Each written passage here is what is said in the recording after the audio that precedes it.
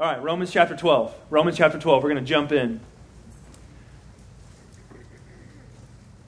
Let me run down some stats for you that may or may not be really depressing for you.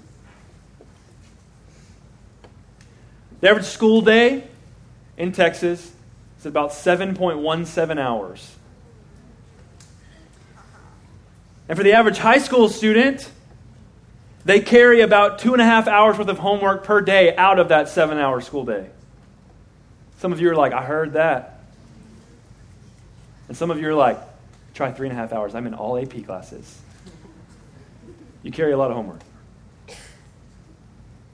The average school in Texas goes to school 180 days.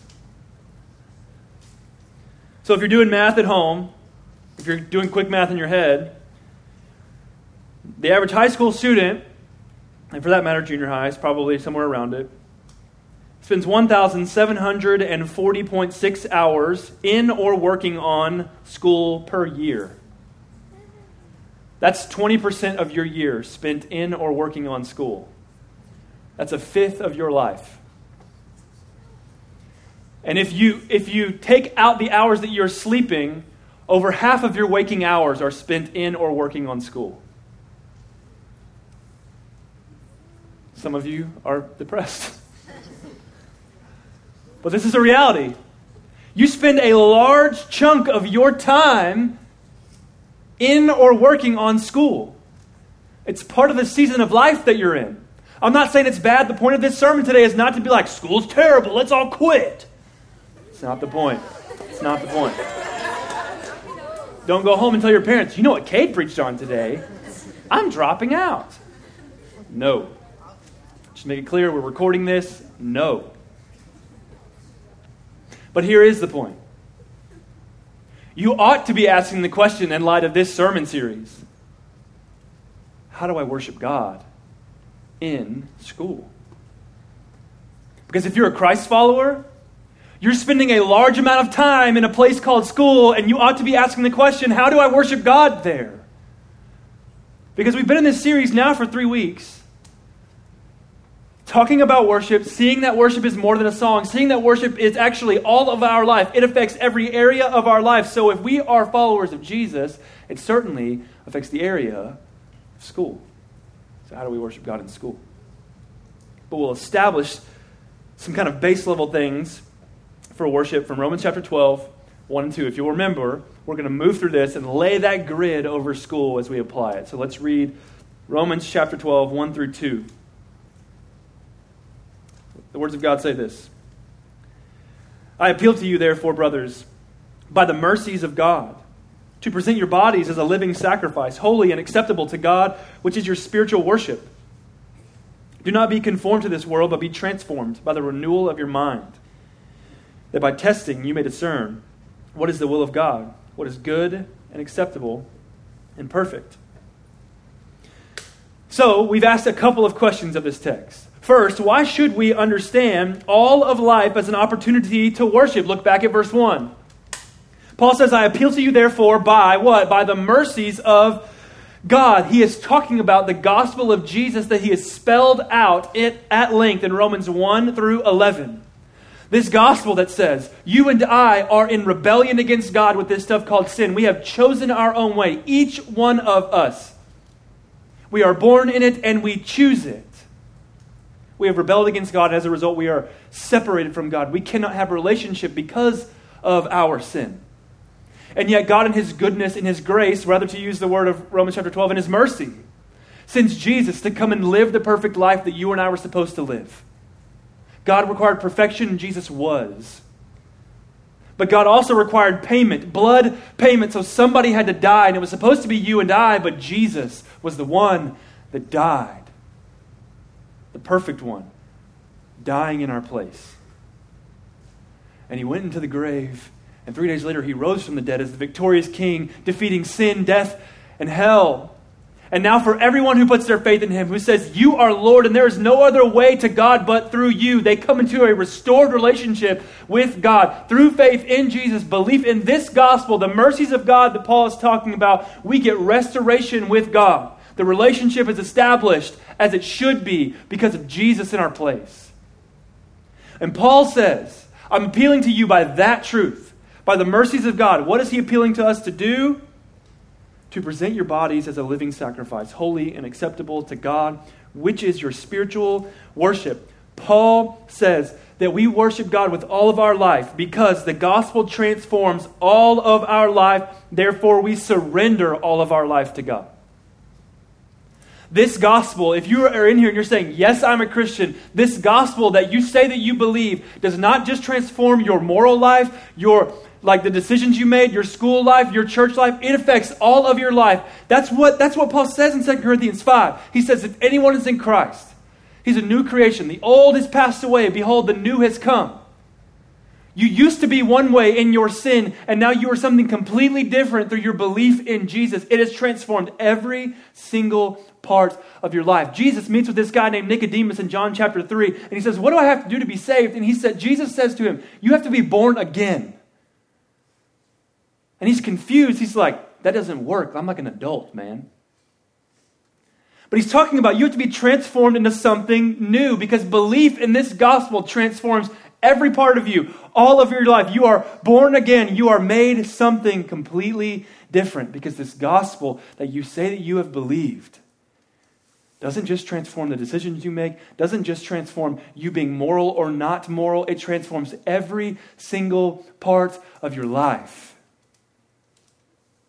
And if you think that it only affects the way that you act at church, if you think that we've believed Jesus just to be a little bit more moral, you've missed the point of Christianity.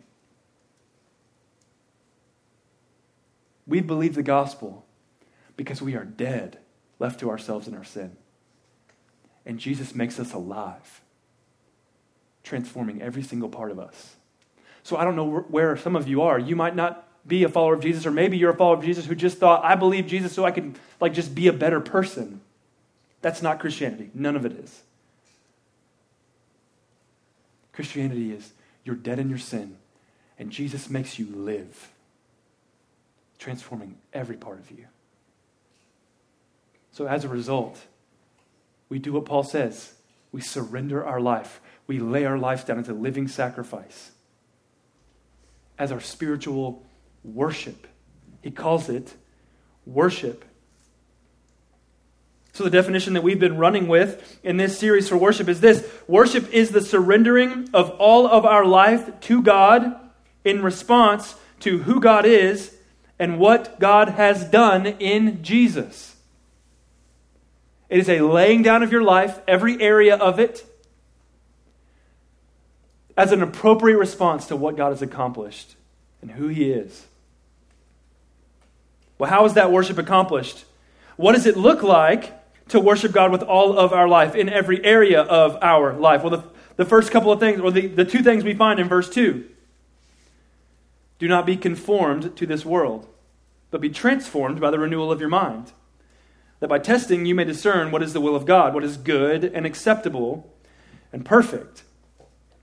The first thing to understanding how all of life is worship is it's accomplished by rejecting conformity. Paul says, don't be conformed to the world. Don't fit into their mold, because the culture that you live in is discipling you to fit into their mold. You must be like this. You have to function like this. We talked about that with social media. We talked about that with relationships. And we'll talk about that tonight with school. How are you being tempted to conform, to fit into a mold? Paul says, reject that. You cannot worship God with all of your life unless you understand how are you being tempted to conform and reject it. So you reject conformity. You don't have to fit into that mold. And the second thing Paul says is, he says, be transformed by the renewal of your mind. So worship of God in all of our life is accomplished by a transformed mind. A transformed mind. A different way of thinking. And when we think differently, he says in chapter 2, that by testing you may discern what is the will of God, what is good and acceptable and perfect. So maybe for some of you, you're saying, okay, I want to worship God on social media, in my relationships, and in school, but what does that look like? When we're transformed by the renewal of our mind, we understand God's will for that.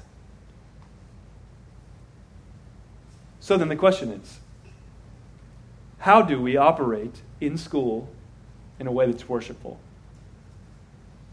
I mean, it's a fifth of your life friends. That's a lot. And if we're not counting sleep, it's even more than that. You're in school a lot, so we ought to ask the question, how do we function here in a way that's worship to God? Well, the first way, let's just use Paul's template in verse 2. How are the ways we're being tempted to conform? He says, don't be conformed to this world. So what are the ways that we're being tempted to conform? What are the ways we're being tempted to fit into a mold when it comes to school? First way I think is this. You're being tempted to conform in this way. To worship school. To worship school. Now, for many of you, you're like, dude, I don't worship school. I hate school. But here's what I'm talking about. You can identify that you worship school by asking yourself a couple of questions.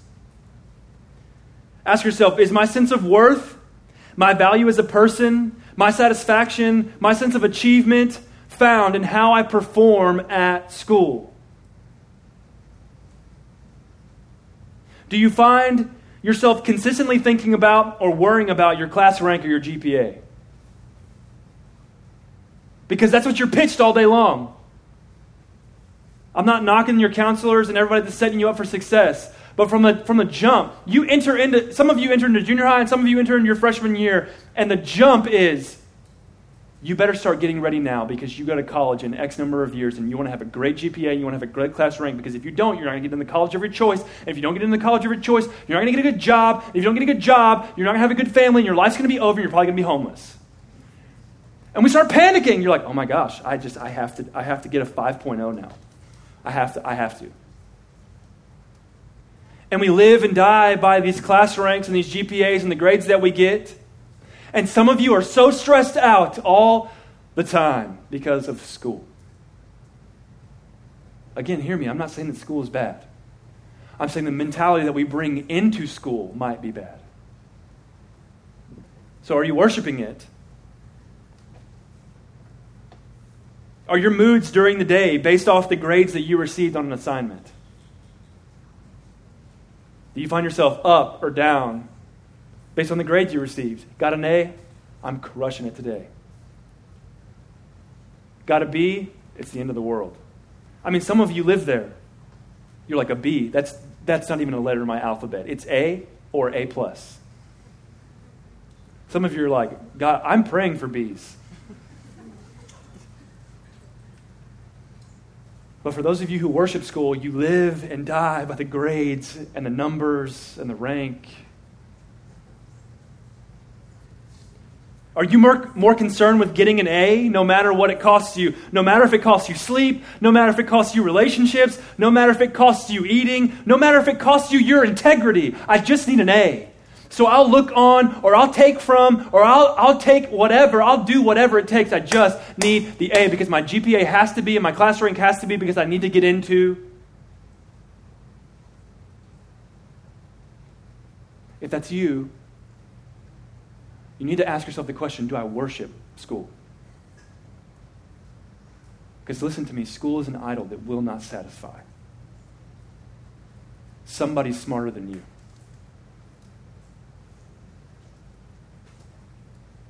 And you might get into the college of your choice. That's awesome. But then what? You get good grades, you get a degree, you get a job. 15 years from now, nobody cares about your high school GPA. Nobody in a serious conversation in a professional environment has ever asked me, hey, Kate, what was your high school GPA? Loser. I mean, it's just never happened. Some of you live and die by it. I'm not saying don't be excellent. I'm saying don't worship it. There's a difference. There's a difference. How else are we being tempted to conform with school? Maybe you're not in the category of worshiping it. Maybe you're on the other side. You're just rejecting it altogether. You're the person that's like, school is dumb. Like, who needs this anyway? Aren't we more progressive than this? I'm sitting in my math class going, I'm never going to use this again. This is stupid. English, who needs it? Well, you speak it. I mean, you're that person. Why do I have to go? It's so I can't believe the government makes me do this. My parents, they hate me. They make me go to school every day. And you reject it. You reject it as a gift. This might be you. You can ask yourself these questions. Do I consistently find myself thinking that school is a waste of time? A big joke? Who needs it? You might be identifying that you're rejecting school as a gift of God's common grace. It's probably that you're in one of those categories. There's generally not a middle on that. I'm either worshiping it or I think it's the dumbest thing on the planet. Right? But we need to reject both of those. That's a way you're being tempted to conform. It's not honoring to God. So then how do we operate in school in a way that is worship to God? First thing, worship God, not your grades. Worship God, not your grades. God's better than your grades. Listen to me. Look at me when I say this to you. Your relationship with God, your stance before God, your approval before God is not based on your 9 weeks report card. So get it in your soul. God is not looking at your GPA going, you could have done better, couldn't you? I mean, I sent Jesus to die after all. You could have at least got straight A's. And it sounds ridiculous in this moment, but some of you live there. Some of you get on that hamster wheel and run and run and run until you're wiped out. Wondering, am I good enough? Shove that idol down. It won't give you what you want.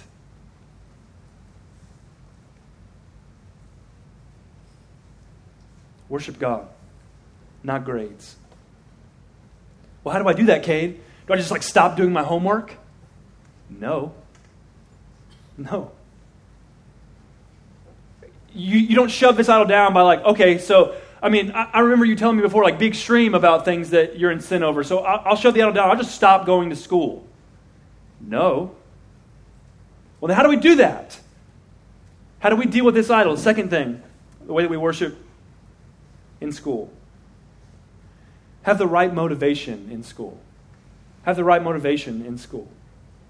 Colossians 3:23 says this, whatever you do, work heartily as for the Lord and not for men, knowing that from the Lord you will receive the inheritance as your reward. You are serving the Lord Christ. The way that you operate in school has more to do with you serving Jesus than it does your parents or your teachers or your principal or the college that you want to get into. It has more to do with Jesus than anything else. Whatever you do, work heartily as for the Lord, not for man. The scorecard for man is GPA and class rank and grades. The scorecard for God is faithfulness, excellence. Did I give my best? And at the end of the day, wherever the grades fall, wherever the rank is, and whatever the GPA is, we'll trust God with the rest of that. We'll believe that He's big enough to handle it. But work with the right motivation. For the achiever, for the one that worships school, this ought to provide you good perspective. School's more about serving God than being in the top 10%. For the one that rejects school, for the lazy, this ought to motivate you.